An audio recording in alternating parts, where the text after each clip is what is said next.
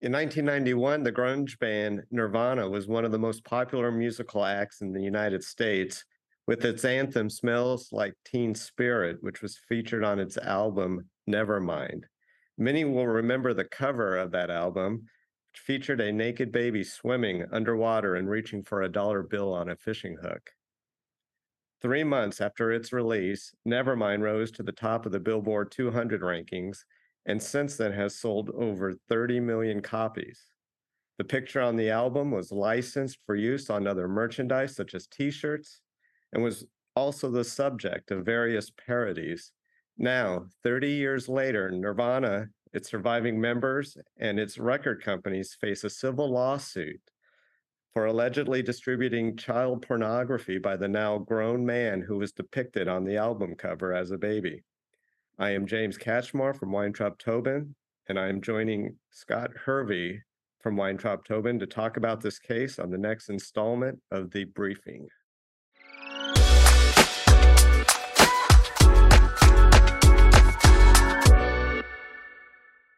James, welcome back to the briefing.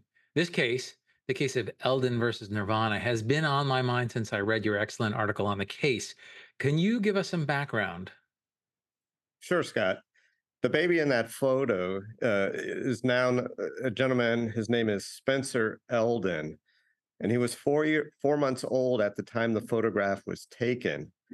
He turned 18 in 2009. 12 years later, in 2021, at the age of 30, he filed a lawsuit. And after two rounds of amended complaints, filed a second amended complaint in January 2022. Mr. Eldon asserts a single claim against the defendants for a violation of 18 USC Section 2255, which allows victims of child pornography to bring a civil cause of action for their injuries. And James, what is the nature of Mr. Eldon's complaint? What's it based on? What is it based on? Mr. Eldon's complaint alleges that the cover of Nevermind, depicting him in the nude, constitutes child pornography and that the defendants, quote, knowingly possessed, transported, reproduced, advertised, promoted, presented, distributed, provided, and obtained, end quote, this alleged child pornography depicting him. He further alleges that the image has been reproduced and redistributed during the 10 years preceding his lawsuit and since then, pointing out that Nevermind had been re released in September 2021, claimed that he had suffered personal injury as a result of the ongoing violations of Section 2255. So initially, the defendants moved to dismiss Mr. Eldon's complaint, arguing that it was barred by the applicable 10-year statute of limitations for such claims. The district court agreed with the defendants and dismissed the complaint with prejudice. Mr. Eldon appealed that dismissal to the Ninth Circuit. And what happened on appeal, James? Well, Scott, just days before Christmas last year, the Ninth Circuit issued its opinion in Eldon versus Nirvana LLC and reversed the dismissal of his claims. Importantly, the Ninth Circuit, in its decision, did not decide whether the album cover, in fact, constituted child pornography. Rather, it only decided whether his claims were timely. The issue of whether the album cover constitutes child pornography will be decided on remand by the lower court. So, what was the basis for the Ninth Circuit's reversal of the district court's dismissal? Well, the Ninth Circuit began by examining the text of the statute of limitation provisions in Section 2255, which set forth two pertinent timeframes. First, the plaintiff must have been a minor when victimized by the violation, such as the distribution of child pornography. And two, the plaintiff must have suffered personal injury as a result of the violation, regardless when the of whether the injury occurred when the plaintiff was a minor or as an adult.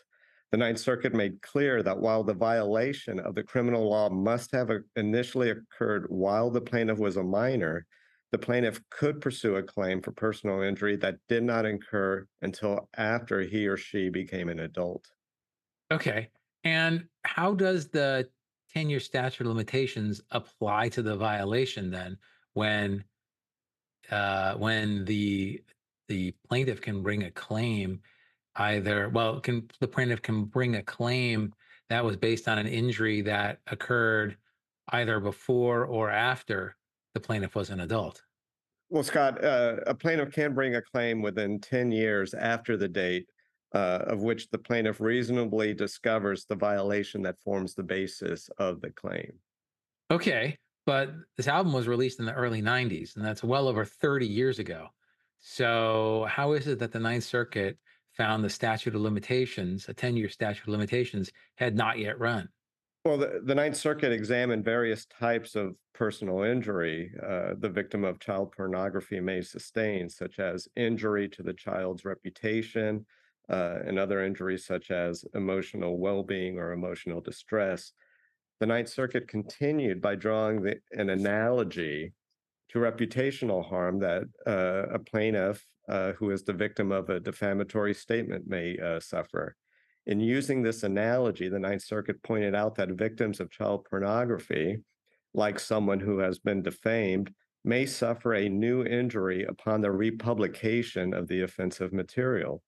The Ninth Circuit concluded that with regard to Mr. Eldon's claims, quote, we hold that if a predicate criminal offense occurred when the plaintiff was a minor, the statute of limitations does not run until 10 years after the victim reasonably discovers a personal injury resulting from the offense, which may include republication of the child pornography that was the basis of the predicate criminal offense, end quote.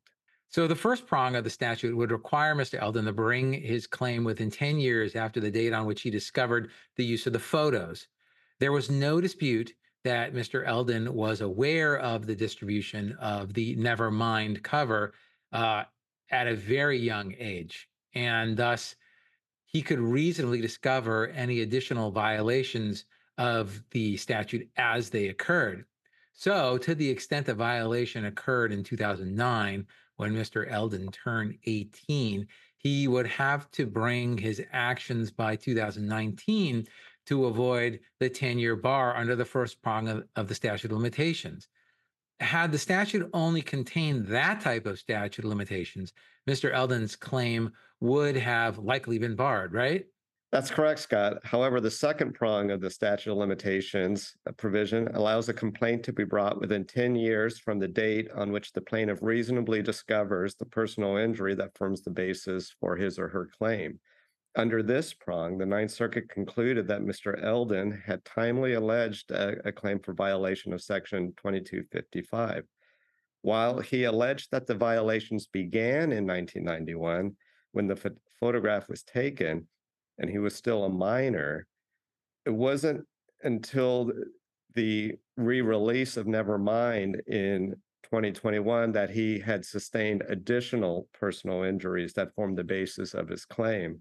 The Ninth Circuit concluded that because of that re-release and other republications after 2011, which could give rise to personal injuries under the second prong, Mr. Eldon had 10 years from those dates to file his complaint, and under this approach, the Ninth Circuit concluded that his complaint had been timely.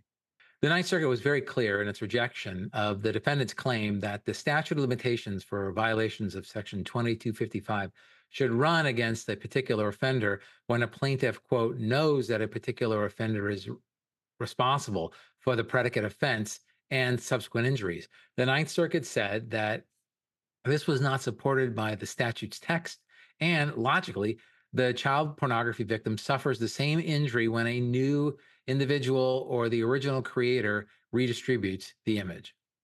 Right. And the Ninth Circuit also rejected the defendant's argument that the plaintiff's claim should be treated like those other cases in which a plaintiff may not have discovered all of the latent or the full extent of his or her injuries from the initial violation, uh, which would not normally amount to a new injury.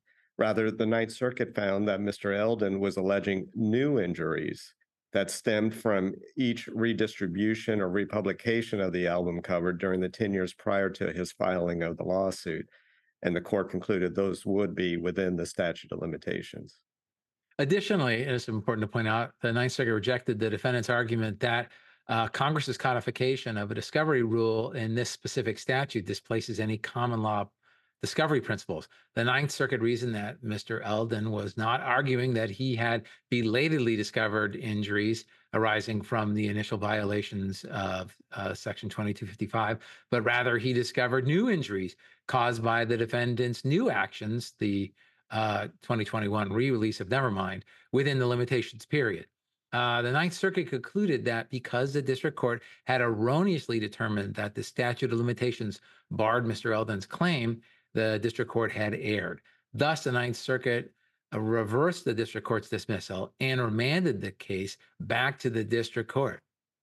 So, James, it seems that Mr. Eldon will now have an opportunity to finally litigate whether the Nevermind album cover is child pornography and whether he is entitled to at least some amount of damages resulting from the redistribution of the album in 2021.